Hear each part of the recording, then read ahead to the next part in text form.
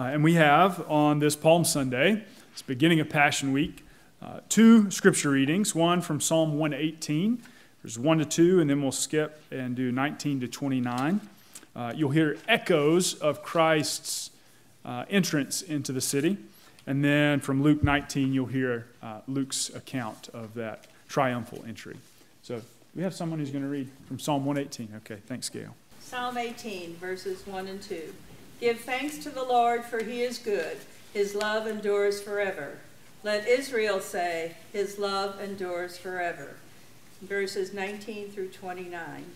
Open for me the gates of righteousness. I will enter and give thanks to the Lord. This is the gate of the Lord through which the righteous may enter. I will give you thanks, for you answered me. You have become my salvation. The stone the builders rejected has become the capstone. The Lord has done this, and it is marvelous in our eyes. This is the day the Lord has made. Let us rejoice and be glad in it. O Lord, save us. O Lord, grant us success. Blessed is he who comes in the name of the Lord. From the house of the Lord we bless you. The Lord is God, and he has made his light shine upon us. With boughs in hand, join in the festal procession up to the horns of the altar. You are my God, and I will give you thanks. You are my God, and I will exalt you. Give thanks to the Lord, for he is good. His love endures forever. And from Luke chapter 19, verses 28 through 40. And when he had said these things, he went on ahead, going up to Jerusalem. When he drew near to Bethphage and to Bethany at the mount that is called Olivet, he sent two of his disciples, saying, Go into the village in front of you, where on entering you will find a colt tied, on which no one has ever yet sat. Untie it and bring it here. If anyone says to you, Why are you untying it? You shall say, The Lord has need of it. So those who were sent went away and found it just as he had told them. And as they were untying the colt, its owner said to them, Why are you untying the colt? And they said, The Lord has need of it. And they brought it to Jesus, and throwing their cloaks on the colt, they set Jesus on it. And as he rode along, they spread their cloaks on the road. As he was drawing near, already on the way down the Mount of Olives, the whole multitude of his disciples began to rejoice and praise God with a loud voice for all the mighty works that they had seen, saying, Blessed is the King who comes in the name of the Lord, peace in heaven and glory in the highest. And some of the Pharisees in the crowd said to him, Teacher, rebuke your disciples. He answered, I tell you, if these were silent, the very stones would cry out. And when he drew near and saw the city, he wept over it, saying, Would that you, even you, had known on this day the things that make for peace. This is the word of the Lord. Thanks be to God. Thanks be to God. Let's pray together. Lord, may the words of my mouth and the meditations of all of our hearts be pleasing unto you, O Lord, our rock and our Redeemer. Come, Lord Jesus, in the power of your Spirit, and sit in these pews next to us, walk these aisles among us. Speak to us and listen for us, that our hearts might be open to you in the transforming power of your Spirit. We acknowledge you this day, our Lord and King, and we cry out, Hosanna, save us, Lord. In Christ's name we pray. Amen. So here we are at Palm Sunday, 5 weeks of Lent into the wilderness and back based on the 40 days of Christ's journey into the wilderness. Now we've arrived to Jerusalem. Today's Palm Sunday. It's also Passion Sunday. There's like a twofold emphasis. Palm Sunday, recognizing Jesus' triumphal entry into Jerusalem, but it also, which is wonderful, but it also marks the beginning of the Passion Week, the week of Christ's suffering, the week of his death, the week of the cross and the grave. And so this atmosphere of Lent continues, doesn't it? We called it a bright sadness. There's the brightness of Easter. There's the brightness of the King among us. But there's also the sadness of suffering, of looking into our own hearts and lives and recognizing that we are far from who Christ is calling us to be. There's a bright sadness still yet to be considered this morning. And so what I want us to do is take a look at the twofold aspect of this day. Palm Sunday, Christ's entry, and also the Passion Week. Palm Sunday itself has sort of a twofold aspect, which I think can show us the beauty and the goodness and the hope that is also there for us in the Passion. So let's take a look for a moment at Christ's entry into Jerusalem. It actually has allusions to the creation story. Because here in this particular moment, we see the culmination of Christ's entire life as the second Adam. Right, the first Adam sinned, disobeyed God, and fell into sin, brought about the fall of the world, and so on. The second Adam, Christ, as Paul calls him, the second Adam is faithful and obedient and lives in love and lives truly on our behalf. He accomplishes and heals what the first Adam lost. So here in this moment, we see the culmination of Christ's whole life to this point. After his baptism, he went into the wilderness for 40 days. There's the pattern of Lent. And when he emerged from the wilderness, led by the Spirit yet again, he announced what he was coming to do. He announced his message: repent and believe the good news of the gospel. The kingdom of God is at hand. And so his whole life is a proclamation, a demonstration of God's kingdom, what it looks like when the fallen world is healed. And so what we see in this morning's text, as he comes into Jerusalem, acclaimed as the king, what we see here is a glimpse, a brightness at the beginning of a dark week, a brightness that shows us things set right. So let's look at him. Of course, Jesus is the second Adam. He is the king that is acclaimed by many. We sang about his kingship this morning. We've prayed about it. Here's the king of God's kingdom. It's Jesus. But if you look a little more closely, you can see some other resonances to that creation account, what was lost in the fall from the garden. How many disciples does he send? Does he give an order to? 2, right? Kind of like Adam and Eve, or 2 in the garden. Now he gives a direction. Go up into the village ahead of you, and you'll find there a donkey, a colt tied. Untie it and bring it back. In the kingdom, the disciples in love, they do exactly what he says. Other accounts in the gospel are a little more clear about this. They're almost like word for word. They do exactly what Jesus says, is kind of the point. Whereas Adam and Eve, those two turned away and fell. In the kingdom that Christ brings about, those who love Jesus respond to Jesus and are eager to serve Jesus. And you see the accomplishment of God's purposes through them, not just separate from them, but he includes all of us in that endeavor. Okay? So we see Jesus having come to the Mount of Olives, which, by the way, is like one pretty big mountain on this side. Oh, there's a microphone. There's a big mountain on this side. And you've got Bethphage, the town mentioned, then Bethany, the next town mentioned. Do you remember we talked about it last week? Bethany's where Lazarus was raised from the dead. Bethany is the place where the woman brought the perfume and anointed Jesus' feet and wiped that perfume away with her hair. He's just been there recently, right? So here again, he's coming through the same region, the Mount of Olives. Bethany's here. All these experiences he's had, raising Lazarus from the tomb. Down off the mountain is a valley, the Kidron Valley, and directly across from that is Jerusalem on top of the other mountain. All this is happening really close together. You can see these places one from another. And so Jesus is coming, he says to them in Bethany, like, go ahead, this next village you see, you'll find a donkey tied. They respond immediately in obedience.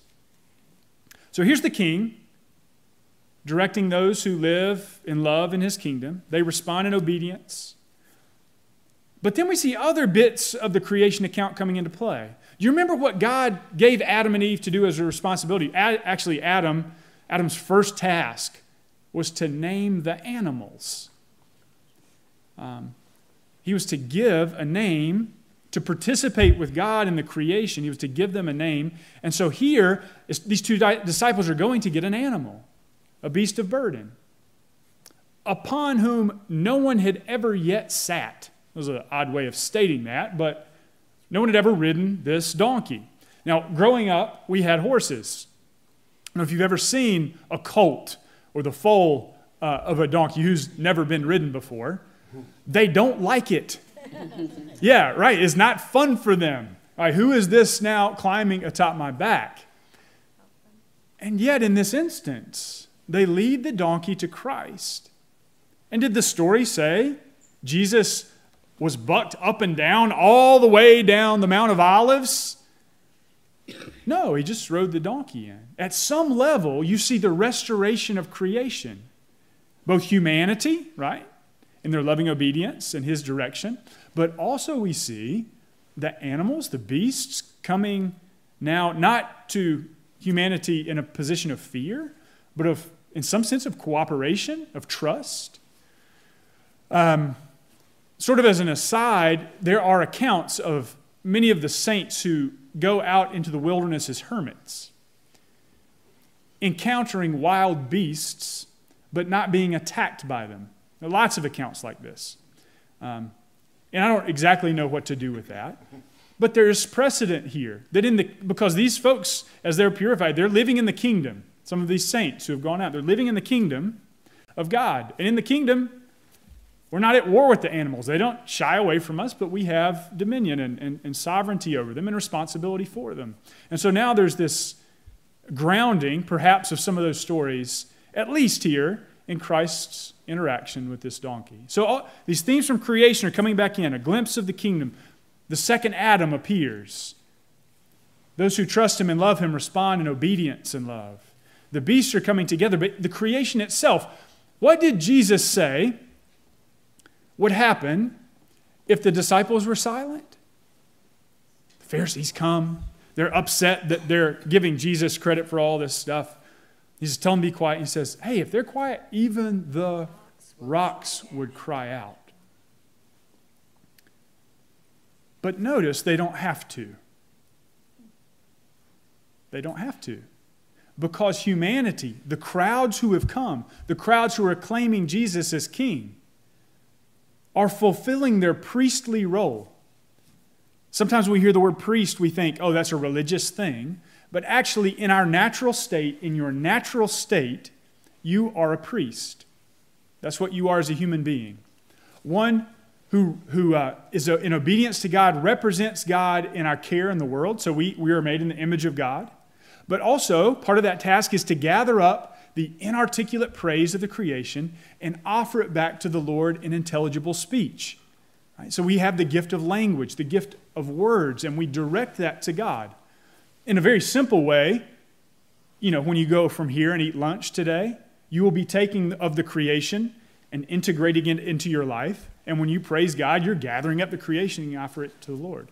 But that's our task. But if we were not to do that, even the stones would cry out. Now, when I hear that, I think about like Grandfather Mountain, these massive, cliffs or whatever. That's not actually what we're talking about in this instance.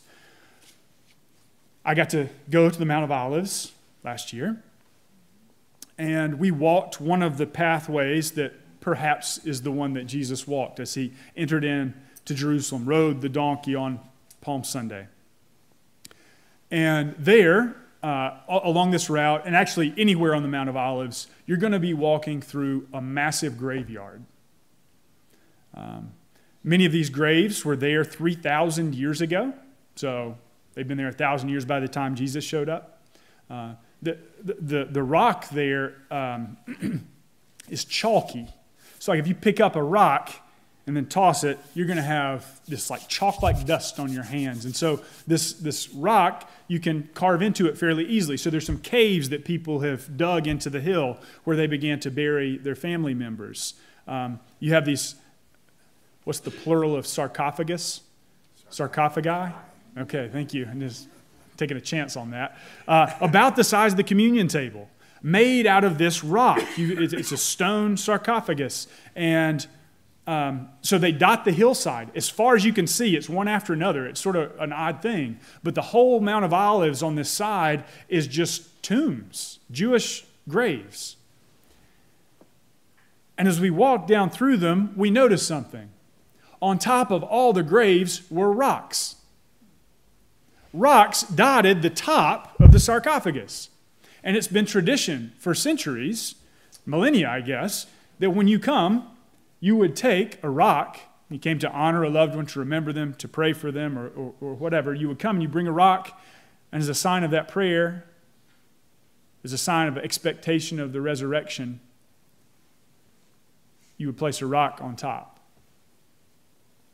Jesus is entering Jerusalem among these graves that dot the hillside. He's coming from Bethany, where he raised Lazarus from the dead.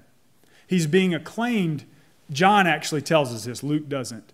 John says these crowds were crowds of people that had seen him at Bethany going towards the Passover feast that everyone, the whole country was going to in Jerusalem. And so they began to go with him, and he's got all these disciples around him, hundreds of people, and they're telling everyone, they're bearing witness to the fact, everybody that will listen, that this guy raised Lazarus from the dead, and we saw him, and this is the one right here.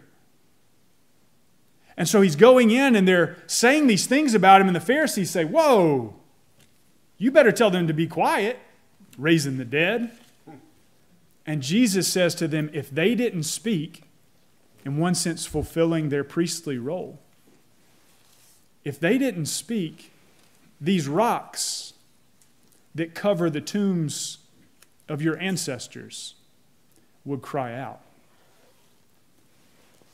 Here's the one who is victorious over death. Here's the king of the kingdom of life. Here's the one who is going to bring about peace. Now, the crowds do one last thing that is pretty noteworthy, that also picks up these themes from creation. What do? They take their outer garment. They would have had several kind of robes or whatever. They took their outer garments and they began to lay them before Christ. They put one on the donkey. He sat upon it. They began to lay them out on the road in front of him so the donkey wouldn't walk on the ground but upon their clothing. A sign of honor, right? Certainly. Now, do you remember what happened after Adam and Eve fell and after God set them outside the garden and set an angel at the gate and thorns and thistles began to frame life in the fallen world? Do you remember what he did in the midst of those thorns and thistles? He gave them garments of skin. There was a sacrifice of an animal, perhaps, although there are differing interpretations of what that exactly means. There's certainly maybe the literal sense, but there's a larger meaning behind it. He covered them. As a way, what do garments of skin do? They protect you in a world of thorns and thistles. There's a protective layer. There's an added layer to who you are, to your life, that helps you get on in the world. Certainly, that's what clothing does for us. I mean, you guys showed up with snow on the ground on Palm Sunday. Many of you were wearing coats when you came in. Yeah? That's an added layer. That's a garment of skin. It allows you in a cold climate to not only, to feel comfortable on your way between the car and the church, but in a larger sense, it keeps your life, protects your life, allows you to survive. Now, many of you who came in with coats also drove here in a car. Any form of technology can really kind of be thought of as a garment of skin. It's an added layer that allows us to move through time more quickly or to compress space. Think about driving saves a lot of time from walking. It makes spaces closer together because you can get there more efficiently. But there's also this outer covering, isn't there? You sit inside of your car. And garments of skin have like a positive element, but there's also a negative side to it. Clothes protect you, but then I don't know if you see advertisement for Fashion Week in Paris, there are also some maybe ridiculous aspects to clothing that you can notice that aren't perhaps helpful. A car really helps you in your life, but, we're noticing Matt Pittman there this morning. He shows up at a lot of car accidents, doesn't he? There can be this negative component. It's an aspect of the fallen world. Yes, it's protection, but there's also another element. Many of you who drove here in cars with coats on came from a home or a place where you live, which protects you from the elements, but also other people, doesn't it? Anybody lock your doors? a garment of skin. There's an extra layer that guards us. But notice what the people do here. In this demonstration of the kingdom, the people take off their garments of skin. They don't need it. With Christ, it's not thorns and thistles anymore. They don't need to protect themselves anymore. They remove these added layers to their lives. We all have them, don't we? You've got extra stuff that you build up to protect yourself from other people, relationally. You have aspects that protect you in your work or even just moving through it physically. Like, those things in the kingdom go away. They take off the garments of skin. They lay them down before the king. They trust in him. So, what I want you to see, the twofold aspect of Palm Sunday is that there's an outer experience of what happens. Historically, Jesus entered into the city on a donkey as people waved palm branches and sang, "Hosanna, save us, Lord," and placed garments of skin before him. Here's a demonstration, here's a glimpse of brightness in the midst of Passion Week. Here it is, the kingdom apparent, the king, the second Adam, here for us. Entering the city of peace, Jerusalem, as the king of peace who enters atop a donkey. But that entrance into the holy city is also indicative of an entrance into your own heart. Right? Because the people in the crowds, after they laid down their garments, watched Jesus go a little further until he disappeared from sight.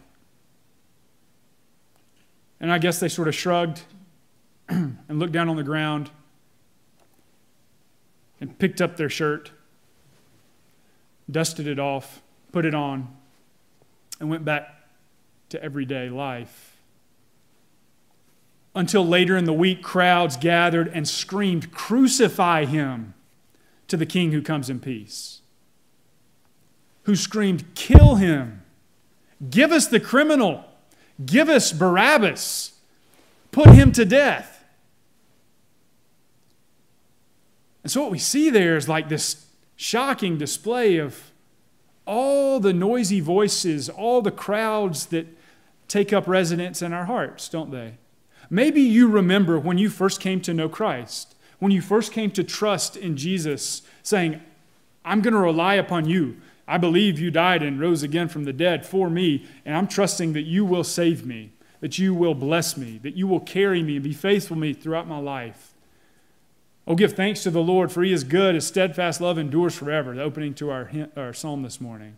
You remember the goodness of that. And you began to look at all aspects of your life and say, how can I give this to God and this to God? How does this change everything for me? But little by little, maybe, as that initial encounter began to fade, you started reaching down in the dust again. And you said, "Well, yeah, Jesus, you can be my Lord and Savior, and I trust in your work on the cross and resurrection from the grave, but I think I will put this shirt back on.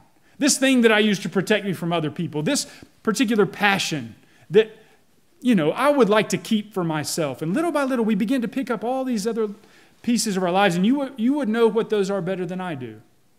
What are the garments of skin that you wear that you don't leave at the feet of Jesus, but that you take back up to make it in the world? Because, people are going to be people, and you got to protect yourself. And I don't know what they are, but what might they be for you? These crowds do this. We can see how in our own lives we do that. In the big picture or in a week. Because Sunday we're here. And what have we said? Hosanna. We sing, "Jesus, you're my Lord, you're my Savior."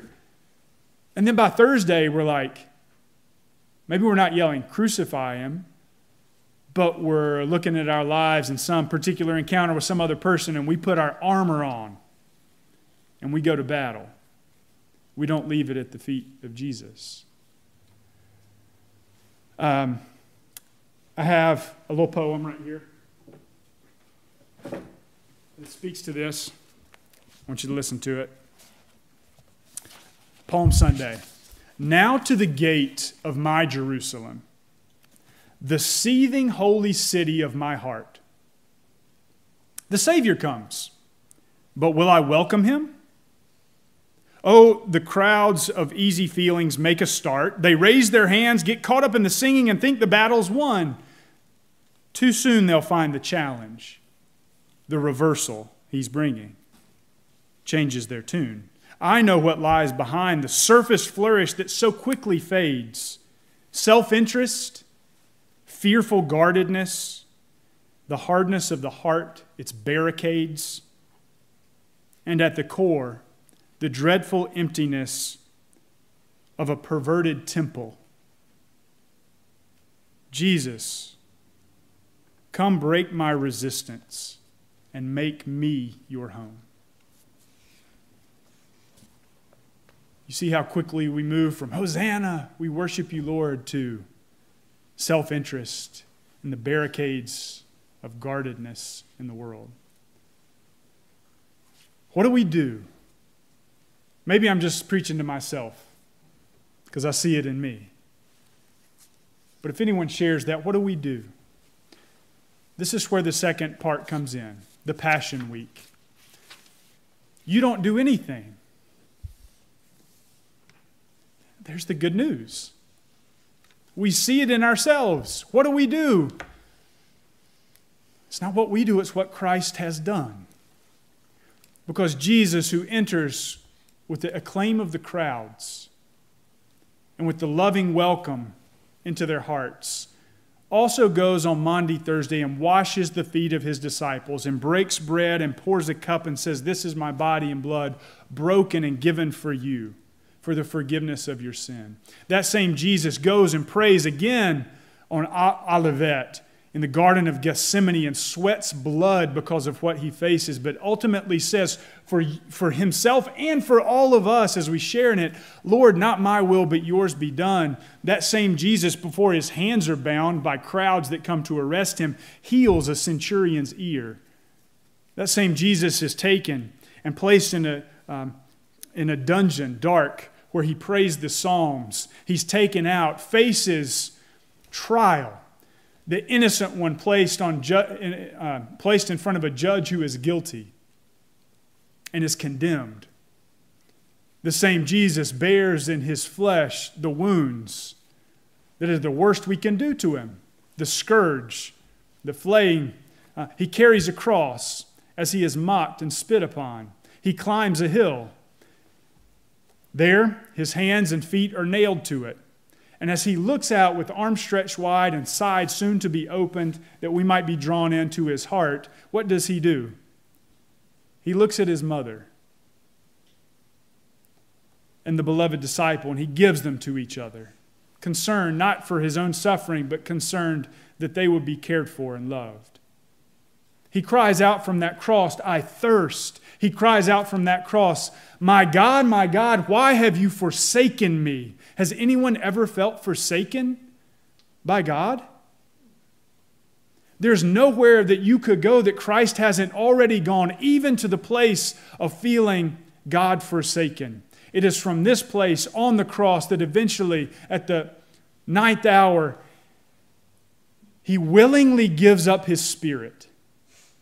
The Gospels are clear about this. It's not taken. He willingly gives it up out of love for you and for me, for the world that he's made and the world which he redeems and the kingdom that he brings where we all might be gathered together. Jesus is taken down and wrapped up in swaddling clothes and placed in a tomb, and the stone is rolled shut. What do we do when we recognize how quickly we go from praising God to shouting, "Crucify him," in our own way? The brightness which so quickly seems to go to the dark, what do? You don't do anything. You look to him who goes for you, to him whose arms open wide to you. You look to Jesus, who at the end of our reading this morning said, "O Jerusalem, Jerusalem," as he wept over the city, "would that you knew the things that make for your peace." What is made for your peace? Because you have it now. It's yours. Exactly who you are. You have peace with God because of Christ. He's the King of peace, entering into the city of peace, entering into your heart to bring peace What do you do? Well, here's maybe what we can do. We can't do anything really, but we can trust in him. And maybe this week, we can not jump from Hosanna, loud Hosanna, to he is risen without also walking with him and seeing the things that have made for that peace. It's a season of bright sadness. Let's trust in Jesus, our Lord, our God, and the King of the kingdom. In the name of the Father, and the Son, and the Holy Spirit. Amen.